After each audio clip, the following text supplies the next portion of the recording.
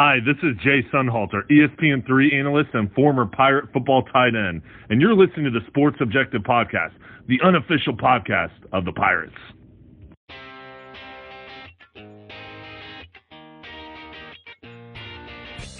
It's time now for the Sports Objective Podcast. No talking heads, just guys who love sports. Here's Dave Richmond. Welcome into the Sports Objective. Bubba Rosenbaum, how are you? Doing well, guys. How are y'all? Good. Very excited to, when you think about college football, Bubba, guys, you think about one last name you hear a lot is Joe Paterno. And right now we have a son, Jay Paterno. Jay, how are you? Doing great. How about you guys? Very excited to have you on. We'll talk about your career, but very excited about your new book. I've got it right here on my Kindle. And I wanted you to give a chance to plug that book and your first book that you wrote a few years ago as well. Well, I wrote it, obviously there's a lot of things happening towards the end of my dad's career at Penn State and things. So I wrote a book about what I learned from him. As growing up, I was one of the few people that, in fact, I was the only one that was a son, a member of his team, and then worked with him. That shows you how dumb I am, how dumb he is for keeping me around. But so I wrote a book about those kind of lessons called Paterno Legacy, Enduring Lessons from the Life and Death of My Father.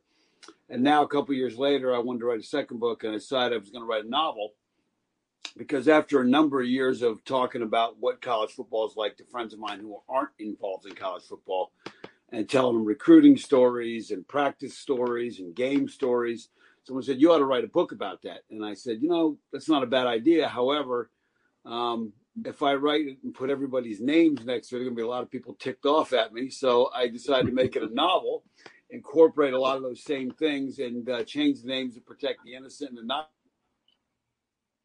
not. So the book is called Hot Seat, A Year Inside College Football's Pressure Cooker. And the premise of the book is that the head coach at Ohio State loses a bowl game, and the president of the university says, you got 1 year or you're done. And then it takes you through an entire year of all the things he's got to deal with, that not just in a year when you're dealing with that kind of pressure, but also just what being a head football coach in college football is like these days. In fact, Kyle was telling Jay and Bubba, I was telling Jay right before we started pre-show that we had a coaching change, unfortunately, November 29th of 18. Things didn't work out with our previous coach, Scotty Montgomery, only winning 9 games, Jay, in 3 seasons. We're in Pirate football, we're used to winning 7, 9. Sometimes we have a miracle season like the Peach Bowl in 91 or 2013, we had 10 wins, but we're used to that kind of football. And when you're only having like 15, 20,000 people in the stands, we have over 51,000. I know it's not that way in Happy Valley. You guys have a million people that can go to the game, but it was a lot of empty seats. So it's even a high school playoff game, one particular game, November 17, where there was more people at the high school football game locally than the next night at the ECU game. So you knew that probably a change was going to come. I was really happy with, so far I've been reading the book about just thinking about Ohio State and Penn State, just the big name programs. And I know you were talking about to protect the maybe innocent and not so innocent, but I got to imagine that you've got a Rolodex of not only coaches, but obviously stories that are in your mind, right? Yeah. It was when I sat down to start fleshing this out a little bit, there were things would come to you, or I'd go, I walk my dogs in the morning. And while I'm walking, I'd be thinking about the book, and I go, oh, yeah, don't forget this story. Don't forget this one. Don't forget that one. So I would be making notes on my phone, and I'd come back into my office and sit down and say, okay, does this fit? Does that fit? And there's still more that I couldn't even fit in the book. But a lot. The thing I think that I hope people understand is even though the book is fiction, it's a novel. It's real. It's very, very real. I mean, the stories that are in that are all based in things that I saw or guys I know coach at other schools saw. And because, coaches all talk. So you collect these stories and things over the years. But I want to make sure people understand that the stories I attach to certain schools did not necessarily, in fact, they did not happen at those schools. I picked them at random because so there may be, I know there's a couple of references to UNC in there, and there's some references to, Texas and all these other schools and LSU. And Those are just random. I just took out a list of schools and said, okay, this story is going to happen at UNC, for example. So, not that ECU fans would feel bad about UNC being smudged a little bit here or there in the story, but, they're in there as well. So You're protecting the guilty, right? yeah. Jay, you mentioned about the book, I guess, being centered around, or an example you gave, a coach at Ohio State losing a bowl game, and the president of the school telling him you got 1 year. How often do things like that happen so literal, where a coach is told by a president or a chancellor or an athletic director, look, you got 1 more year to turn it around, and what's turning it around? Does turning it around mean you win the Big Ten next year? Does it mean you win your bowl games? Does it mean you win 10 games? I mean, that's a very, literal statement. You got 1 year. Well, in this particular book, the Big Ten championship was kind of the marker. That was the low bar that the president was going to accept. Because this coach at Michigan, or at Ohio State, made the mistake of losing to Michigan and the bowl game. So he was lucky he even got to the bowl game. But it's in 2004 we had a uncharacteristically bad season at Penn State, and my dad at that point was 78 years old, and basically met with the president and a couple of trustees, and he said, "Look, if we don't win next year, I'll step away, but we're really, really close." And in my dad's own notes, he defined that as 9 wins was not good enough. He wanted to win the Big Ten, and we ended up going out 11-1. We were 1 second away from being 12-0. And then, those next 7 years, if you look at the record across those 7 years, we had the sixth best record in the country across those 7 years. So, I mean, it really kind of, it kind of jolted everybody back into where we need to be. But, I've kind of lived through one of those years. Jay, that's obviously pre-social media. I can't imagine. You could ask this guy right here in the back, in the lower corner, Bubba too, but the social media has really changed things in many ways. But in this particular case with college football, college coaches, it made the hot seat even hotter, right? Yeah, because everybody can hashtag fire, whatever the coach may be, and, there was kind of a movement to get rid of Mac Brown at Texas, and, he's gone, and Texas has kind of been clawing to kind of find their way, and now he's back at UNC, and suddenly, it's like, wow, the guy can coach. It's like, when the only reason you didn't think he could coach is because you had people on social media telling you he couldn't. And we all know he can coach, and we know he can recruit, and he's obviously been a great asset to UNC. So yeah, and on top of that, with the social media part of it, is you can get blindsided by things your players tweet. I mean, you see that all the time where players are tweeting things, and suddenly the coach has got to react to something a player tweeted. And sometimes you're tweeting things at off hours, and you don't know what that player may have been doing on a Friday night in March socially, and what he may have had a few beers, and he says something he shouldn't say on social media. They get so the coaches, when you're a college football coach and the phone rings at 2:30 in the morning, it's never good, and that's a reality, and it can happen any day, anytime. Jay, talk about to me just evaluating things, particularly at East Carolina over the years, and I guess it's like this everywhere, but it seems like it's more magnified at a group of 5 level, athletic directors, and a head coach and an athletic director having a good relationship, how important that is. Oh, I think it's vital. Because again, it's one of those things that relationship, that coach has got to be able to confide certain things. That coach got to be able to lean on an athletic director and have the support of that athletic director to get some things done. And that kind of comes through in this book, in that the athletic director in this book at Ohio State, it came in after the head coach. So the head coach wasn't his guy. And he wanted to go get an NFL guy, and was kind of not necessarily rooting for him to fail, but he wouldn't have been heartbroken over it. So I think it's really vital. On the flip side, I think the athletic director has to kind of walk a fine line in terms of not necessarily wanting to they can't give the coach everything a coach wants all the time anymore, because the money is just getting it's getting out of control in terms of the Power 5 guys groups. I mean, we've gone from our budget for salaries in Penn State went from about $9 million for the entire coaching staff to $22 million in about 4 years. So I mean, it's, and that money's got to come from somewhere. And so many presidents and so many athletic directors now are afraid to tell a coach, hey, this is what I can pay you. You leave, you leave. They're not setting budgets. They're just saying, oh, well, we're going to have to give this coach $7 million to stay per year, as opposed to saying, look, I can afford 4.5. And when you look at the salaries with the coordinators, those are all going through the roof too. You think that balloons about to pop, if you will, with COVID? Pardon? Do you think the financial boom and the salaries going up, do you think that bubble's about to pop with COVID, with the impact from COVID? I think we're going to have to see a real market correction realistically, even in places like Penn State and Ohio State and things like that. I mean, we're looking at, even if we had played this year in the Big Ten, we were going to lose ticket money to the tune, we do $37 million in ticket money, and that was going to be gone. So we're going to play without fans. So even with that gone, you're looking at some major problems. Plus, if you look at what's going to happen in college athletics coming up now, the players, because of COVID, now realize they have more leverage than maybe they ever realized, as long as they stick together.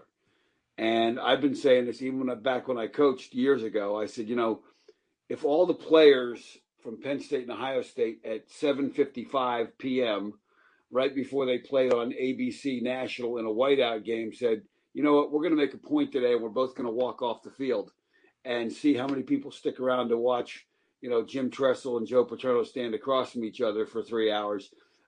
Everybody will know how much power we really have and leverage we have. So I think there's going to be name, image, and likeness players are going to make money off of. But I think there's going to be some demand for revenue sharing, and whether that's right or wrong, I just think it's reality. So that money's going to have to come from somewhere.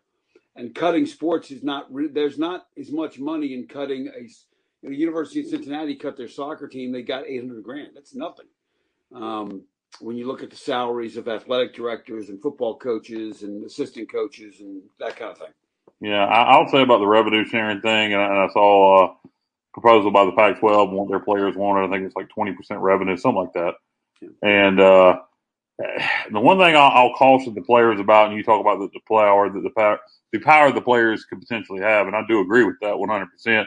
And I do think the players need to be compensated better, but you better be careful when you're being asked to be treated like an employee, because you might get treated like one. Exactly right.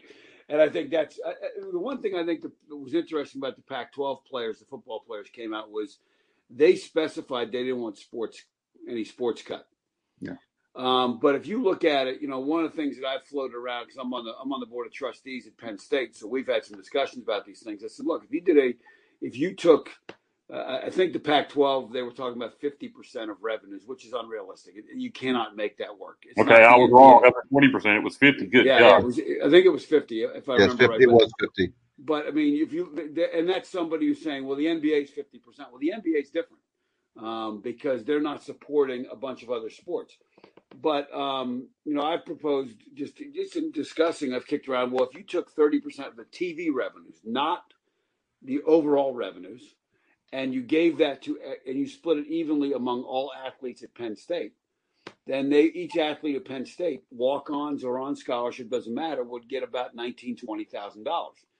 Now, that's a good chunk of money. It's not huge in terms of it's not $300,000 like people think they should get, but it would give an outfielder on the baseball team who's paying his way to play baseball at Penn State $20,000 towards 35,000 college expenses, because a lot of those kids don't get scholarships.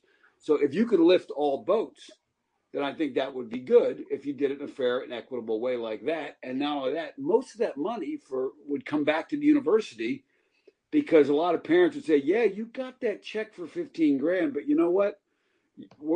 That's going to go to tuition. You're going to help. And you know what? If you could reduce kids' student debt by $80,000, a baseball player or a women's softball player, whatever the case may be, then I think that's a good thing.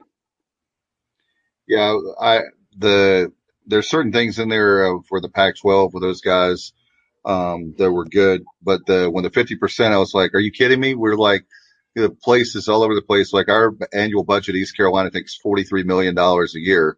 Yeah. And so when you have a situation when you go like we're in the American Conference, I think what is it, Kyle? About 7 million is our new contract. Revenue's gone up this year to 7 million. We were This year's, yeah, 7 million per school, which is Right. going up for the American. That's right. over a double. That's over doubling what it was from last year. Yeah. Right. So we have like 7 million. That's pocket change, I know, for the teams in the Big Ten, but a lot better in the group of five as far as the rest of the conferences. But I mean, all I would say is like you see like all the different conferences and they're like going, all right, we want 50%. Well, 50% for us would be, we probably have to shut down. There's no way we Oh, could do that. no question.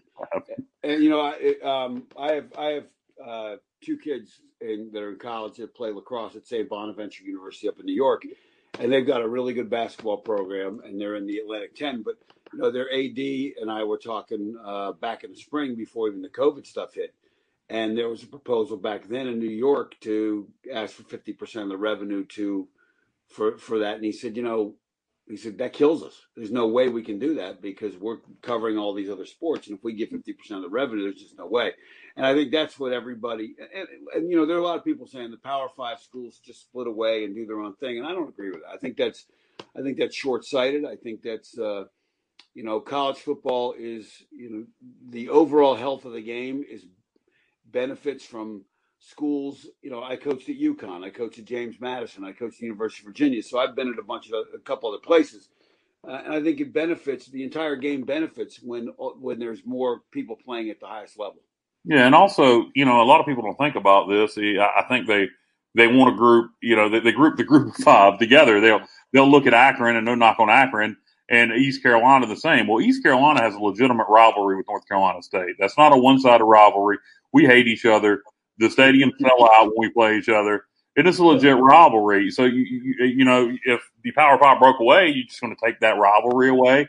And then you got a program like UCF that over the last 5 years have been better than 50%, if not more, of all so-called Power Five programs.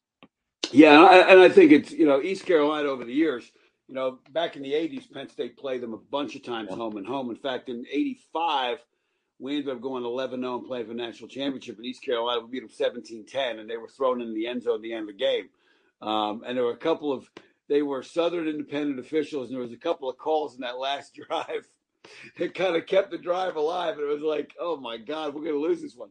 But no, it's so we had some back and forth. And then when I was a kid, Penn State played NC State pretty much every year from the mid 70s into the 80s. And that was a good rivalry over the years. In fact, Lou Holtz was there at one time. But and then being at UVA for a while, I mean, I got to play a lot of the ACC schools. You know, I was at UVA for 3 years. So I'm very familiar with it and very familiar. I think at that time, NC State wouldn't play ECU.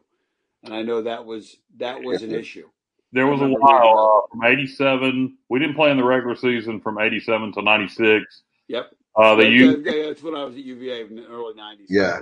They used the excuse that we had a riot after we beat them in Raleigh in 87. It was really because they got tired of losing to us. The national schedule.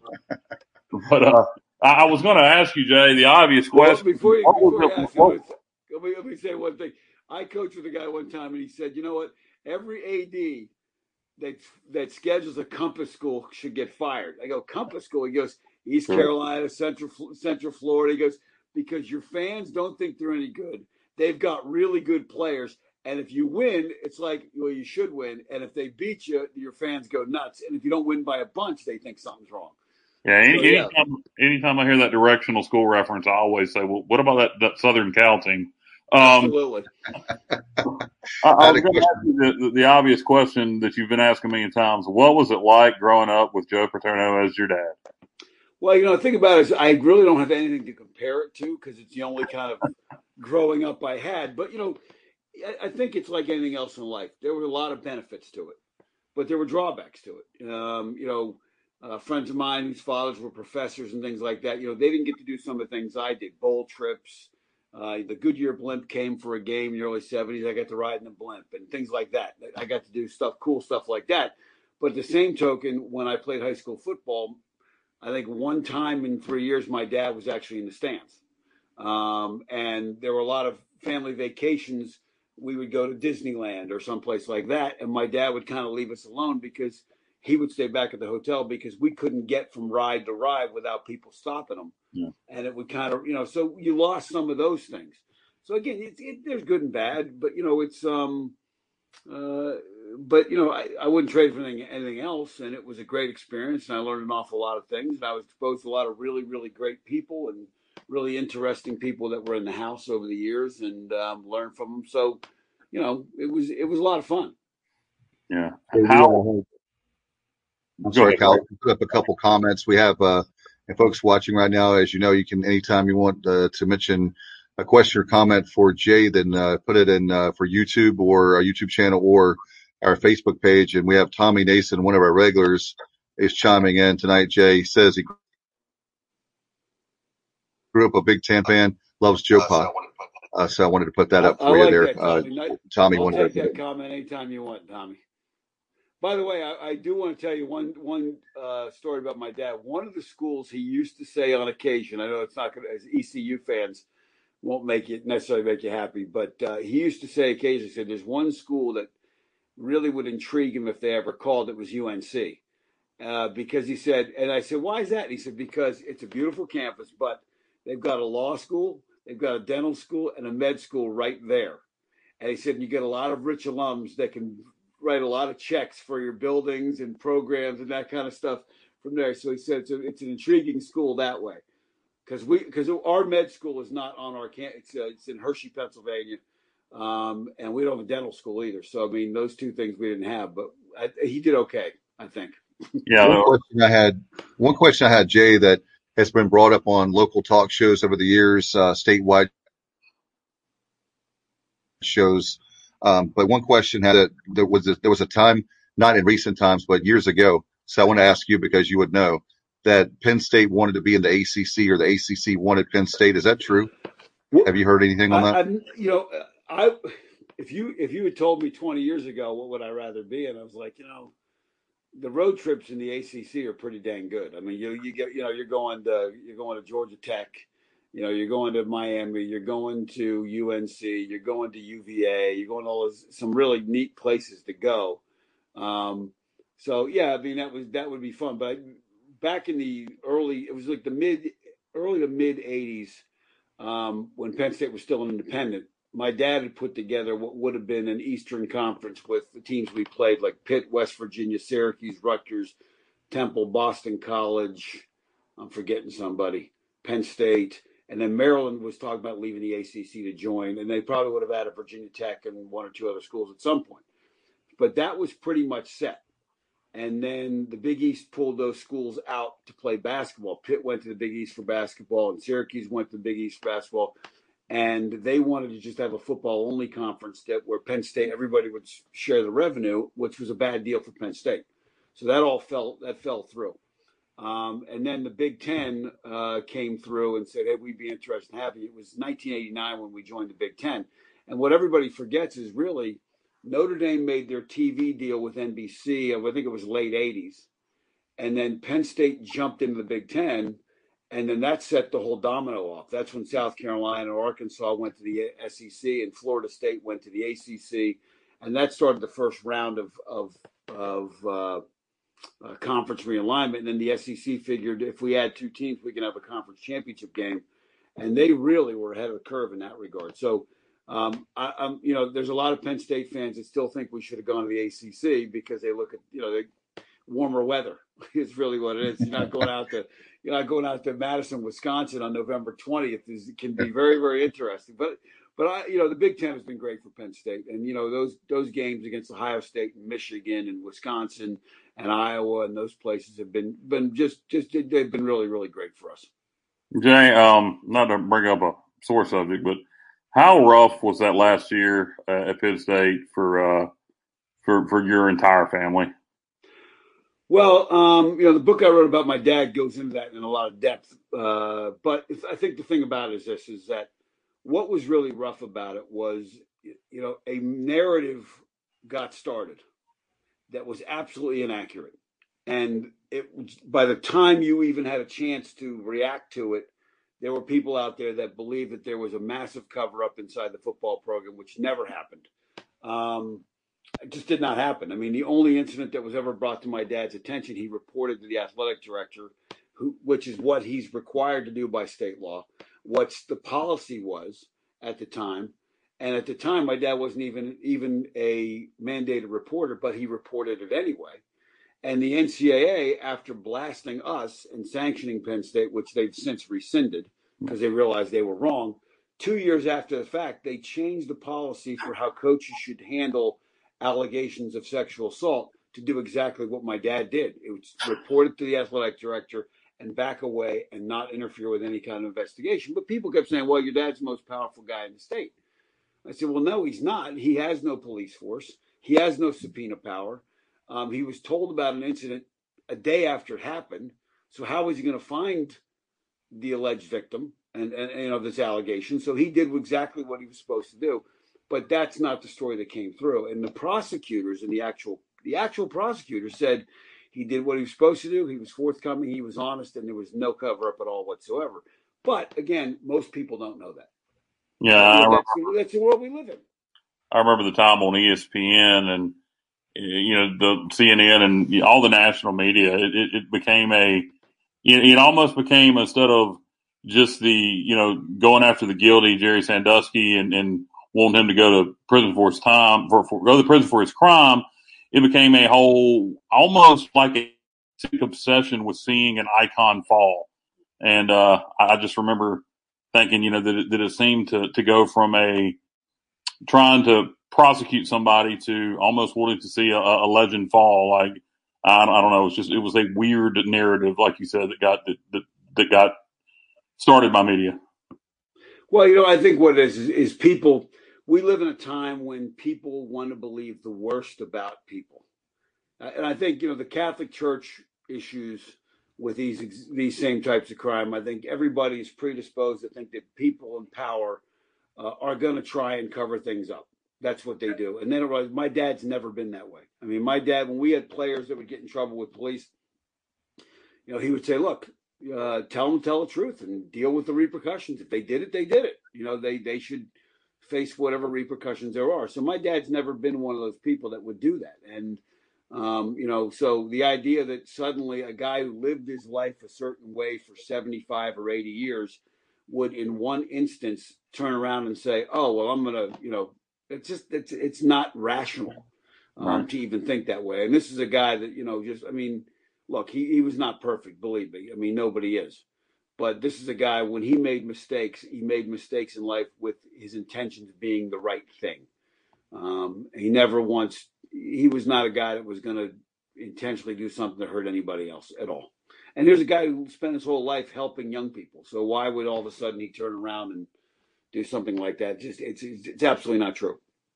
Jay, I told you pre-show, but it means a lot to me to have you on the show. I said back when you took up for your dad, I wish I could meet him. I wish I could say thank you for what you did, because my dad and I are very close. And if I had something similar to that or to happen, I would hope to be doing the same thing you were doing. So it meant a lot to me. And I know for Bubba and Kyle, we're all close to our dads. And it was really cool to see the son of a legend like Joe Pa that you took on. I mean, basically it was like you're taking on the world, and here you are to live and tell about it. Yeah. I mean, it was, it's what I would do. I mean, it's what anybody would do for their dad. I mean, people have said to me, but it must have been tough. I'm like, well, it's never tough to go tell the truth. I mean, that's easy. I mean, the people that got to cover for their dads because their dads are liars or crooks or whatever, that's tough. But I never, it was exhausting at times, and you beat your head against the wall with certain people that just refuse to believe anything other than what they want to believe. But, it was, I looked at it as an honor, really, because of all the things he did for so many other people. Do you have aspirations to get back into coaching at any point, Jeff?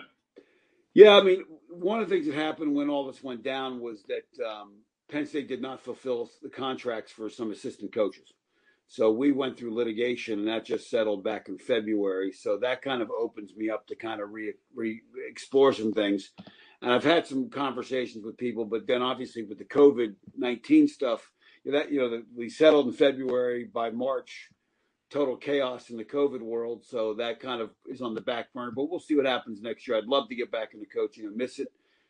Anybody who's been in it really loved it and did it for the right reason that's out of it that tells you they don't miss it's probably not being honest about it. I mean, it's and that was one of the fun things about writing this book was to be able to put myself back in meeting rooms, back on sidelines, calling plays like I did for so many years.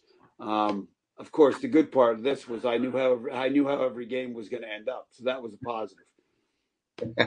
Hey, yeah, you're not in the And I don't room. want to tell you what Ohio State's final record is in this book. You have to read it to find out. And what's the name of the book again? And besides Amazon, where else can you get it? It's called Hot Seat, a year inside college football's pressure cooker, and Amazon's got it now. You can also get it on my website. It's jvpaterno.com, Jay, the letter V, paterno.com. So those are two places right now that it's out, and it'll get distributed wider as we go. Okay. It's very exciting. I've been already reading the book. I downloaded it on my Kindle on, I think it was Thursday. I know you said that Wednesday, they put the book out, and very interesting so far, especially with that very thing when you're talking about Ohio State. Is there, as far as now with Penn State, one thing I want to talk about is, I know you talked about it last week on Full Ride on Sirius XM. Are you disappointed with not having a football season? I mean, what are the folks going to do in Happy Valley this fall? I mean, I can't imagine with no football. This guy right below me right here was about to have a nervous break. They finally said yesterday, we're going to have a game September 12th. It's no fans. We're not happy about that. And get this, Jay, at East Carolina, you got to come down to a game if you've never been. The tailgating and the beautiful women and everything. It's just great down here. Hey, we ain't playing until we're playing. I'll believe it when we're on the field. I'm with you, Kyle, a little bit. I think there's a lot of you're seeing outbreaks at a lot of schools right now. But I'll come at the Big Ten thing kind of three ways. Obviously as a fan, I've been even out of coaching. I've been going to all the home games. I've missed one or two. I went to see Oklahoma. I've done some things that I wanted to do. Some other games. Went to Oklahoma, Texas. Went to Ohio State, Michigan game. Went to some other games, other places to see that. But I've been to all but I think one or two Penn State home games since this all happened. And so that's part of the Saturday afternoon routine. It's been part of my Saturday afternoon routine from the time I was 5 years old watching John Cappelletti win the Heisman in 1973. So it's going to be very, very strange on Saturday afternoons not to have a stadium to go to, a team to watch.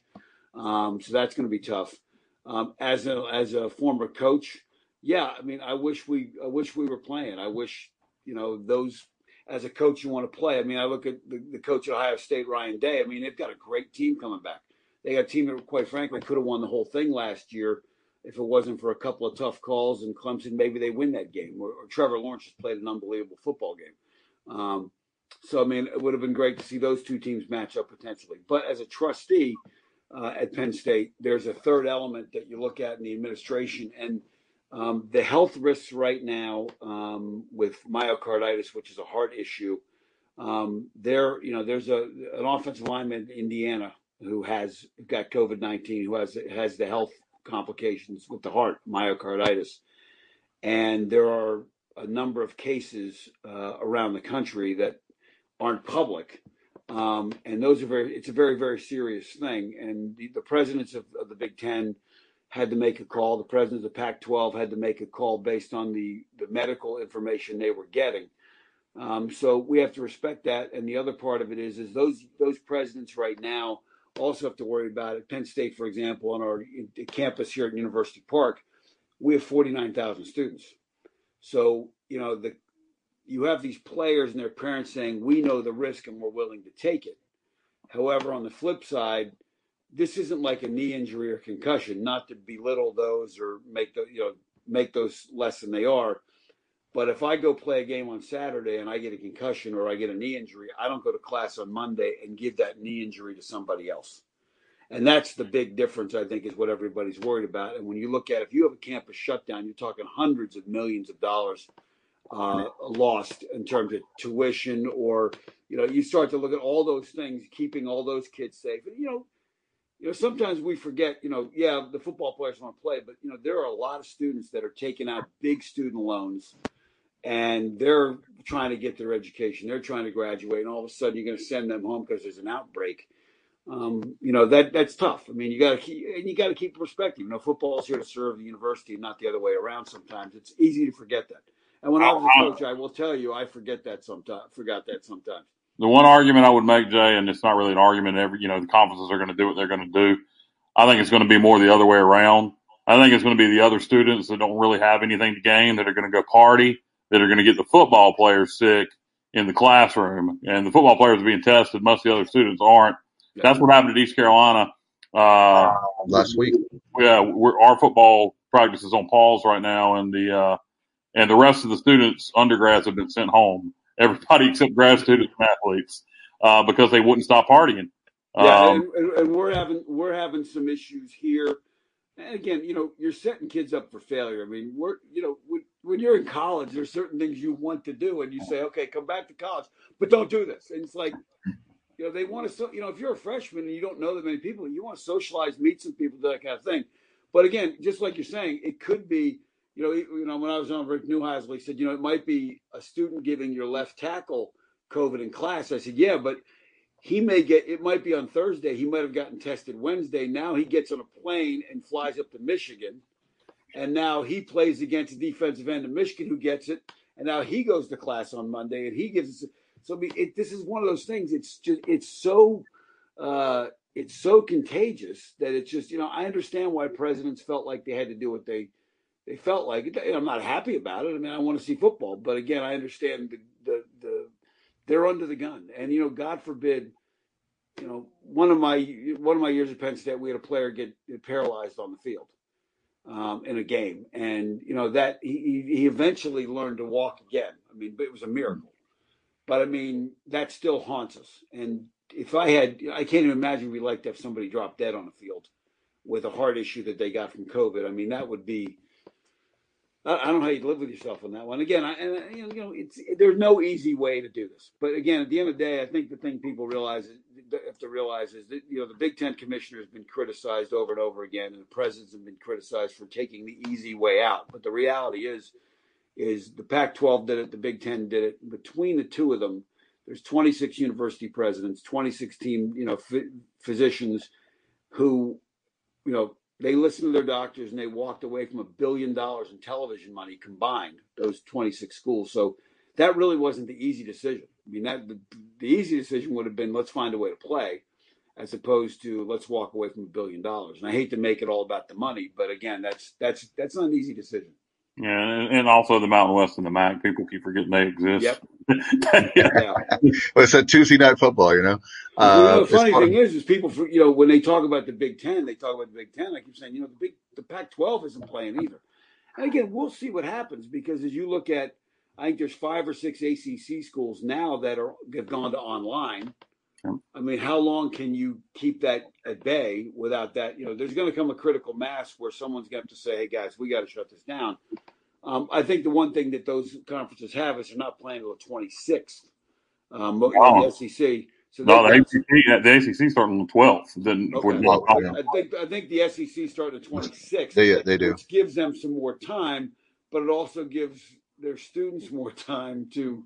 And the people, everybody forgets it's not only just the students we want to protect.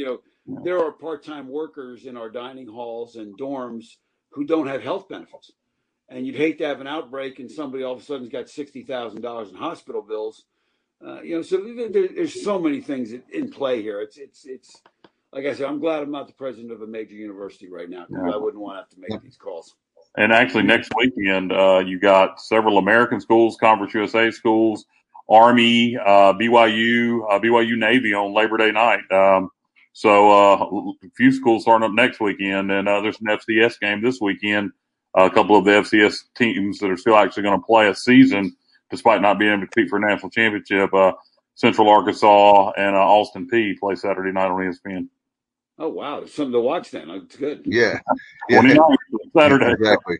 Jay, as far as one question that's been asked by the talking heads on as far as sports talk is, what happens hypothetically if the ACC, the SEC, and the Big 12, if they pull off a season, how does that affect the Pac-12 and the Big 10 as far as the Power 5 leagues? Well, I think it remains to be seen. I think, there's a lot of people in the Big Ten and the Pac-12 that are very, very nervous about that scenario. And said, somebody asked me on one of the interviews I did last week, well, you're probably rooting for them not to pull it off. I said, no, because if they don't pull it off, it means something wrong. Something went very, very wrong.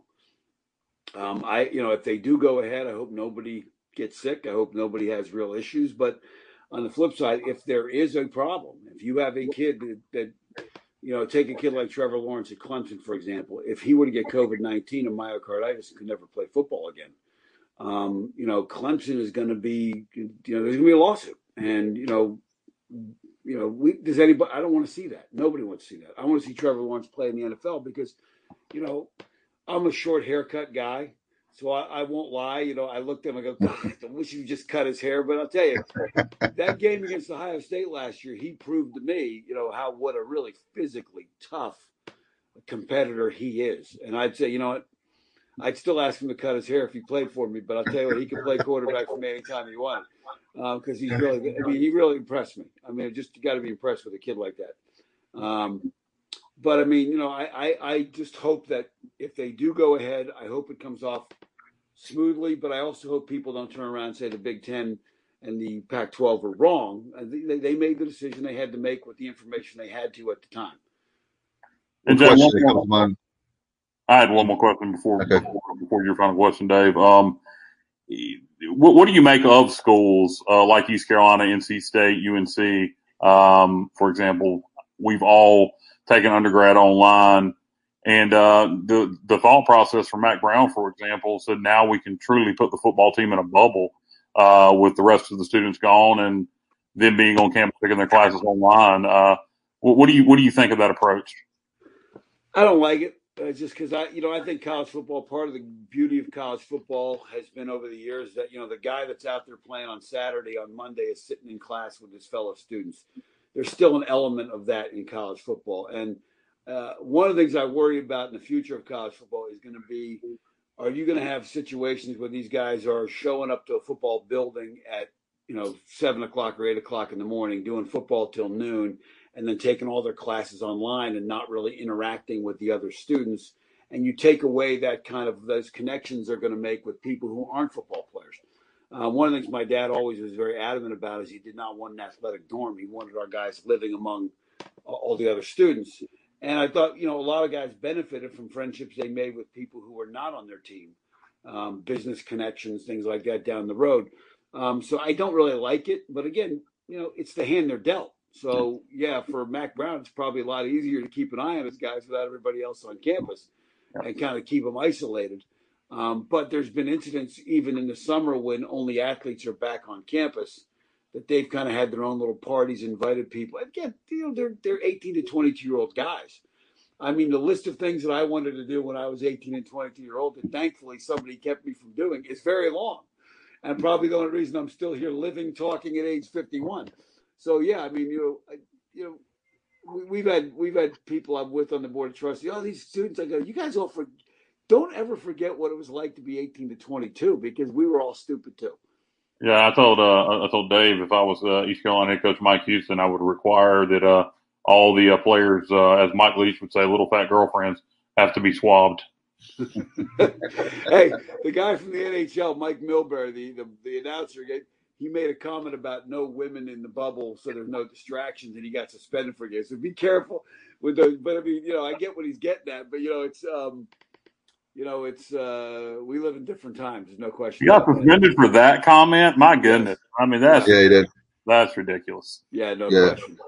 Jay, I forgot earlier when we were talking about your dad, and I told you pre-show, a friend of mine and mentor, Brian Freeman, he told me that his dad, I want to mention this, his dad and your dad and one of their mutual friends, Charlie Hines, they used to sit in the dining room drinking coffee and talking about the hotel business. He said that your dad was responsible for the Nittany Lion Inn, and Charlie Hines owned a resort.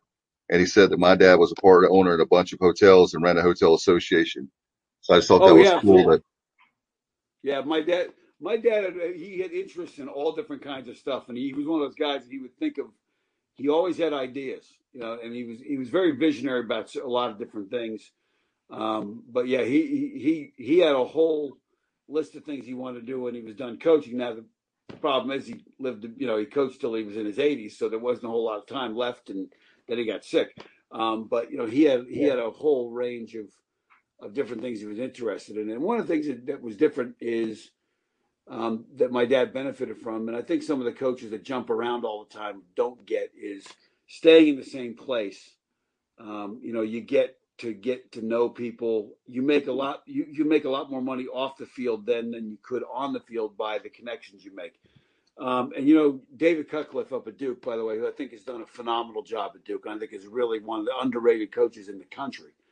Told me a story one time about when he got to Duke, because every time something comes up, somebody says, "Oh, why isn't he ought to go here, or Tennessee's going to grab him?" Or somebody, he said, "Jay, your dad gave me a bit of advice one time. He said, find a place you like and stay put." And I think that's what David's done at Duke, and I think you can see he's happy there. And that's what my dad did. He got to Penn State, started to like it, and said, "I'm going to stick around as long as they'll keep me."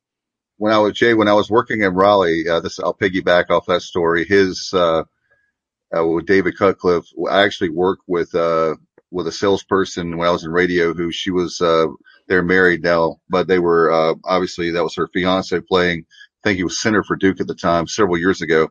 And I think Mrs. Cutcliffe told the story of how, when he was at Mississippi, that they actually put, for sale signs in their, in the front lawn to get rid of him. Even though he did a fantastic job at Ole Miss. That's one that is crazy, but I guess that's part of, just like with this book and, different coaches' stories that you've heard for many years, around the country. Didn't win yet with Eli. That's what it was, Dave. Yeah, my dad never really had too much of that because he was here so long and had success. But when years we didn't do as well, people would come after me, and I had my trees toilet paper, and I had my garbage dumped. I had a Christmas tree cut down in my front yard, and I'll show you how aware I was. My kids kept saying, "There's a tree missing." I'm like, no. What are you guys talking about? So finally I looked, oh my God, they're not kidding. It took me like 2 weeks to realize the tree was gone. And, I jokingly tweeted about it, like, whoever cut my tree down, I hope you're enjoying it, whatever. And, there was a landscaping company from a town, Lewisburg, Pennsylvania, not far from me. The guy called me and said, "Hey, we're going to bring you a tree. We feel bad about what happened to you." So, I mean, it's, for every person like that, there's somebody else that'll do something nice for you.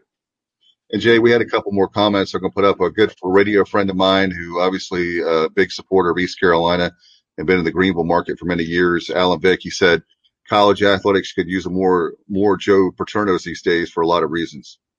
Well, I appreciate that. And one of the things that I think he's right. I'm not going to disagree with him, obviously, but I think one of the things people don't realize is, I think, as Kyle, you mentioned about the financial bubble maybe popping.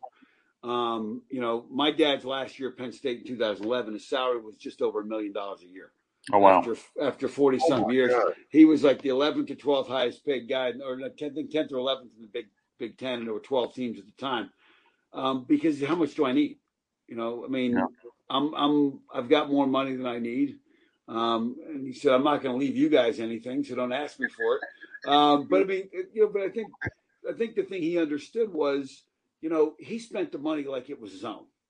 So when we were doing facilities, he was very fiscally conservative, whereas you look at it and you say, schools are building these $90 million for football facilities and $100 million in football facilities. And you don't need that. You don't need a laser tag and a miniature golf course and all these things. That doesn't help you win football games. I mean, you're just catering to 16-year-olds and saying, we're going to spoil you. And then you're surprised when they turn around and they act the way they do. I appreciate that comment, and I agree with it. What about a $20 million press box for a school with a $40 million athletic budget? That's 65. Yeah, we have a 65. If you can get the revenue, if you put some skyboxes in there and there's a return on your investment, then yeah. But I mean, it's as I mentioned, I'm on the board of trustees at Penn State, and we kind of put the kibosh on the president wanted to renovate his suite and put a $10 million private elevator up to his suite. Oh, my God. They were trying to slip it past us, and we found out about it and kind of brought it to light. And that project went by the wayside. That's what a board of trustees is supposed to do. Take note. Hey, Jay, can we borrow you and put you on the board of trustees in Greenville at ECU? Man, we need some common sense. There would be nice. Well, I mean, there's no question. I mean, the question is, what's the return on the investment? I mean, we're talking. I mean, look, we have a proposal to redo our football building, which we put 25, 30 million into it already before I was on the board. I mean, the building's only 15 or I guess 19, 20 years old, but it's bigger than we need. And now they spent 30 million. Now they've got another 48 million they want to spend. They go, for what? I said, at the end of the day, having all these displays, that's not going to change one thing. It's not going to make you a better football coach or better football player. All these things like a barber shop and a movie theater. That's the thing about Penn State for years. It was just we were simple. It was you come in here, you walk in that building, you put in the hard work, and we go out and we were hard-nosed football. But Jay, the games become flash. Yeah, we have another comment for you, folks. Again, we got a couple more minutes for Jay. I know, thanks, Jay, for saying that we didn't plan on you being here this long, but I appreciate it very much. No problem. Oh, good Lord. Johnny Gardner says, one of our regulars, Lewisburg down at Bucknell, made the trip many times watching a Bison game in the afternoon to Happy Valley for a night game. That's a good doubleheader right there. Yeah, Bucknell is a great school, really a great academic institution. It's only about 45 miles away from State College, a really nice town. But yeah, in fact, my son, one of my sons looked at them for lacrosse when he was coming out, and I was kind of hoping he'd end up there, but he went somewhere else. Bubba, you got a question? Bubba's chiming in here at the 11th hour here. I had a comment first and then a question, Dave. The comment, I grew up in the Louisville Clemens community before I moved to Lexington, North Carolina, which is about 20 to 30 minutes away. But when I was in the Louisville Clemens area at West Forsyth High School, we sent Tika's Pettigrew and also David Fleischauer, defensive lineman, up to Penn State. Oh, absolutely. In fact, what was the coach's name? Was it Russell Stone? Yes, sir. Russell Stone. Russell used to come up and work our camps, and we had some fun nights with Russell. Russell's a great guy. And then we also got a coach named Cuncho Brown from, I think, Parkland High School over there in Winston-Salem. So we had a couple guys over in that area that came up over the years. And then when I coached at UVA, we had a ton of guys from that area that came up and played well for us. But yeah, it's Fleischauer was a really good player. Tika's Pettigrew a really good player for us both. But one question I have. Go ahead, Bob. I'm sorry.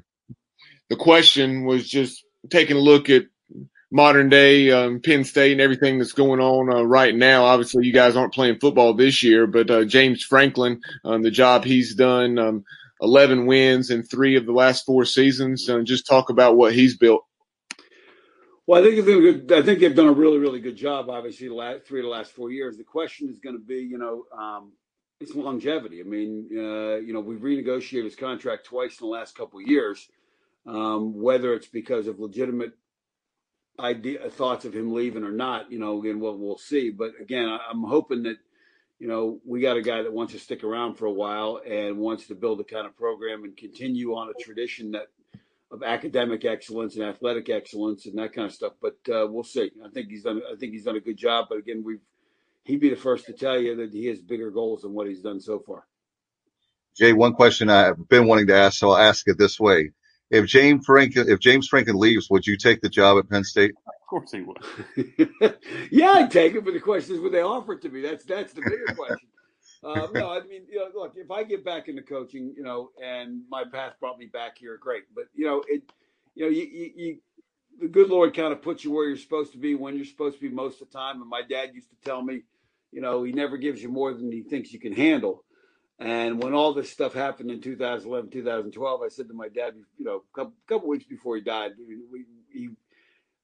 he was really doing much better. And then the last week just kind of took a turn and the cancer got really, really aggressive. But at one point I said to him, Dad, you always say God only doesn't give you more than he thinks you can handle. I said, God has a very much higher opinion of me than I do. Because this is more than I think I can handle. But what happens in the future, who knows? But writing this book was a lot of fun. I hope it doesn't get too many coaches mad at me for kind of telling the truth. But again, I did change the names to protect the innocent and not so innocent. And one, and some of the stories were fun to write. There was one we were recruiting a pretty prominent, high-profile running back, and his mom and he were very, very religious. And Wednesdays they would do Bible studies, and Sundays they would go to church and everything. And one of the other schools that was recruiting them, they had a running back coach who was, let's say, he stretched the truth a little bit. Let's put it that way. He wasn't a liar, but he would exaggerate some things. So he kept telling the mom, I'm very religious, very religious. So the mom and the kid go in to visit. This story is in the book. And the mom and the kid go in to visit. And when he go into the coach's office, they're on his desk, like his desk perfectly clean, and there's a Bible on it. And the mother says, "Oh, I see you got your Bible." And he goes, "Yeah, this Bible's been with me for years, and I read it every morning, and I start my day every morning." She goes, "Coach, the spine on that leather Bible hasn't even been cracked yet. Did you just get that at Walmart yesterday?" And he was completely blown away. She shut him up, and that was the end of that. And she said, "He's not going there." Wow. That's And I great. said, "You know what? That mom gets a gold star." That's And great. I said to her, I said, "Look, I'm not going to tell you that." She goes, "Yeah, I'll flat out tell you I'm a heathen." So, but at least you know where I'm coming from. Absolutely. Hey, honesty is always the best policy. Jay, the book is called Hot Seat. You can get it on Amazon. And anything else we need to know? And jvpaterno.com. But other than that, I think we've covered everything. You guys did great. This was a lot of fun. Thank you, Jay, so much for the time and the visit. I've been a huge fan of your dad. I was telling the guys, one final thing, one of the reasons why I love your dad is because back in the day, they don't believe me, but back in the day, there's only a few football games on television. They're so young, they don't know how bad it was back then as far as not enough You're teams lucky on. to get on twice a year, 3 times a year, no question. Yeah. Yeah. So I got a chance to grow up watching your dad, and huge fan of yours. Thank you so much for coming on. I know the guys, we've been looking forward to it all weekend. So thank you so much for coming on. Thank you, guys. I really had a lot of fun. Had a lot of fun By the too. way, I want to tell you one thing. I eat my pulled pork sandwiches with coleslaw on them, by the way. There you go. Yes. And vinegar-based barbecue sauce. Yes. You're welcome Absolutely. anytime in Greenville, my friend. Thank you so much. Thank you, guys. You guys have a good night. All right, too. Appreciate it. Jay Paterno, what an honor to have him on. Guys, that was a lot of fun. And certainly on a Monday night, I know the book is going to do well. I've got it literally right here with me, with my Amazon Kindle. And actually, I even have it on my app for my iPad as well. Looking forward. I already read close to the first chapter. So believe it or not, I can read. All right. That's breaking news there. Speaking of other news, guys, I'm sure if we wrap this up, other news broke today. NC State's athletic program is completely on pause with 22 cases, I believe, with COVID. So East Carolina not the only team in the state experiencing problems with that. The word is, this is nothing official from the university, that the Pirates tested today. Hopefully we'll have those results tomorrow, and hopefully it'll be good results, and we'll be able to get the players that aren't being quarantined back out on the practice field for the week's over. Yeah, and let's put up a couple things too, by the way, for folks to let them know that join Bubba tomorrow afternoon. He'll catch up with former East Carolina linebacker Quentin Cotton on 50 Pirates in 50 Days at 3:45 right here on Facebook and YouTube Live. And Johnny Gardner's agreeing with me about the lack of football games. He said, "Amen, Dave. Reason why many Southerns pull for the teams," I guess he meant Southerners, pull for the teams they do professional. And as a matter of fact, guys, if you go way back, there are a lot of people that pull for the Yankees because back in the day, as far as Major League Baseball, one of the only teams you could see every single week were the New York Yankees. So you didn't have to go way back, Dave. Me and some other people talked about why we're Cubs fans. In regards to cable not being prevalent, and you got the games you got. So there you go. But I tell you what, very excited. I'm praying really hard. There'll be good news tomorrow. I think that they were the guys. I want to mention this on our roundtable real fast. That my understanding, and maybe you guys can help me on this. My understanding is they were going to do testing today, and hopefully we're having good news. We'll keep our fingers crossed, pray really hard, and they were going to start. They're going to try to start tomorrow. That's what I was hearing. I don't know. I heard we'll get the results back tomorrow. I would expect Wednesday, but that's if we get good results. But who knows? Right. They were trying. I didn't say there was a definite. They said they were going to try to start back on Tuesday. I thought that was a little ambitious, but I wanted to mention that tonight on the roundtable because if that's the case, a Tuesday or Wednesday, that's still a huge accomplishment, don't you think? I mean, that's still I'd that's listen good to news. the results back and see if they can start back before the week's over. I'll be tickled. Just a few days. That's one of the good. Think about this. I know our buddy Patrick Johnson, the game, mentioned this, but can you imagine having to pause and then if it's Tuesday or Wednesday and then you got a game Saturday like the original schedule of Marshall? That would be nuts. So it's good that we moved the game back to the 12th. And I know that good job with the chancellor yesterday saying that we can play.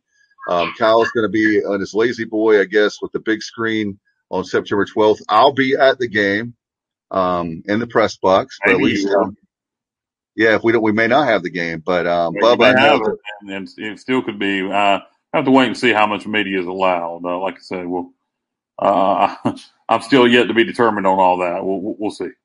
I think we'll play. I'm betting you that it's going to be limited media also, unless we go into phase 3. and the funny thing about that is we won't hear about that until September 11th, right? The Friday, literally the day before the game. If you guys remember, typically Cooper does his press conference on Wednesday and makes the announcement to go into effect on Friday. Hopefully, that's the way he'll continue it. I hope. Okay, all right. Well, I hope. We'll keep our fingers crossed, and I think that he's a big sports fan. So that plays into, I believe that unless there's some huge outbreak in the next week or two that would prevent that, we will play. And unfortunately, no fans. And this is another key element. Yesterday, the chancellor, I don't know if you guys saw this because Kyle, you brought this up last week and you were right. He said there'll be no tailgating, but he said no tailgating on ECU property, which means you still could tailgate. You still could have some tailgating that's non-ECU property where people could still get together. Don't worry about that. If we can go to the games, if it gets to the point this year where we can go to the games, consider ourselves blessed. And I would imagine how I would handle that is I wouldn't open up any parking lots for ECU parking, whether it's on campus or off campus. Maybe 1 hour before the game. Yeah, probably 2 hours before the game to give people time to get in. What about you, Bubba? Are you going to be okay if we don't have any tailgating this year? Of course, I'll be like Kyle was saying. I'll be just very, very happy that we're playing football. Well, at least we have that right. I mean, it's been such a crazy year, but we're gonna keep our fingers crossed, Kyle. I know that there's a lot of people that are certainly praying really hard and finding some way that we can make lemonade, like you're talking about, guys, that it's still crazy that last Friday night, for example, no high school football. We're not going to have that till February. And, the fact that right now in the state of North Carolina, I'm a fair nerd. There's only, I believe, right in your neck of the woods, Kyle, that's one of the fairs of North County. There's only like 3 fairs in the whole state left. I think it's more than 3. It's like 3. 3 left. County still has a fair. You mean this year? This year. Okay. Oh, well, I didn't know Lenore County was still having a fair. Well, that's cool. Unless it's changed. I saw a list. I'll probably be there. Unless they change it, I will probably be there. So you got something to do there. But just Kyle, pretty much everywhere. Paul brings the 3 Fs. That's right. Yeah, exactly. No doubt about it. Speaking of the 3 Fs, we need to wrap this up. Yeah, exactly. So, Bubba, you got anything before we go? We got some great programming. Let's do our promos real quick, and we'll get out of here, Kyle. Yeah, tomorrow night it'll be Dave Ryan and Chris Vanini. Dave Ryan of CBS Sports Network and Chris Vanini of The Athletic. On Wednesday afternoon, Jamie Shaw of the Absolute Basketball Experience. The Pirates have gotten a couple of commitments here recently. One of which, the most recent, R.J. Felton, 6'4", guard out of Aiken, South Carolina. And so we'll talk about him, and also Dondre Watson, a guy who 6'8", 6'9", depending on where you see him listed, extremely athletic. Not the most developed guy at this point, but he's a guy that has extreme athleticism, and he has a very high ceiling, but some development definitely needed. But I'm very excited about getting him as well. He's out of Moravian Prep, which I think is in the Hickory area. All right. Sounds good. All right. Well, guys, we got a great big week. Look forward to it with you guys. Thanks to Jay Paterno, his great book, Hot Seat. Download it. You can buy it pretty much everywhere. Get that book. It's fantastic. I've already read almost the first chapter already since yesterday. Trying, and I'll read some more tonight. Guys, thanks, Bubba. Thanks, Kyle. And we'll see you back tomorrow right here on the Sports Objective, the unofficial podcast of the Pirates. Good night, everybody. You've been listening to the Sports Objective Podcast. Join us next time as the guys will be objective, and the objective is sports.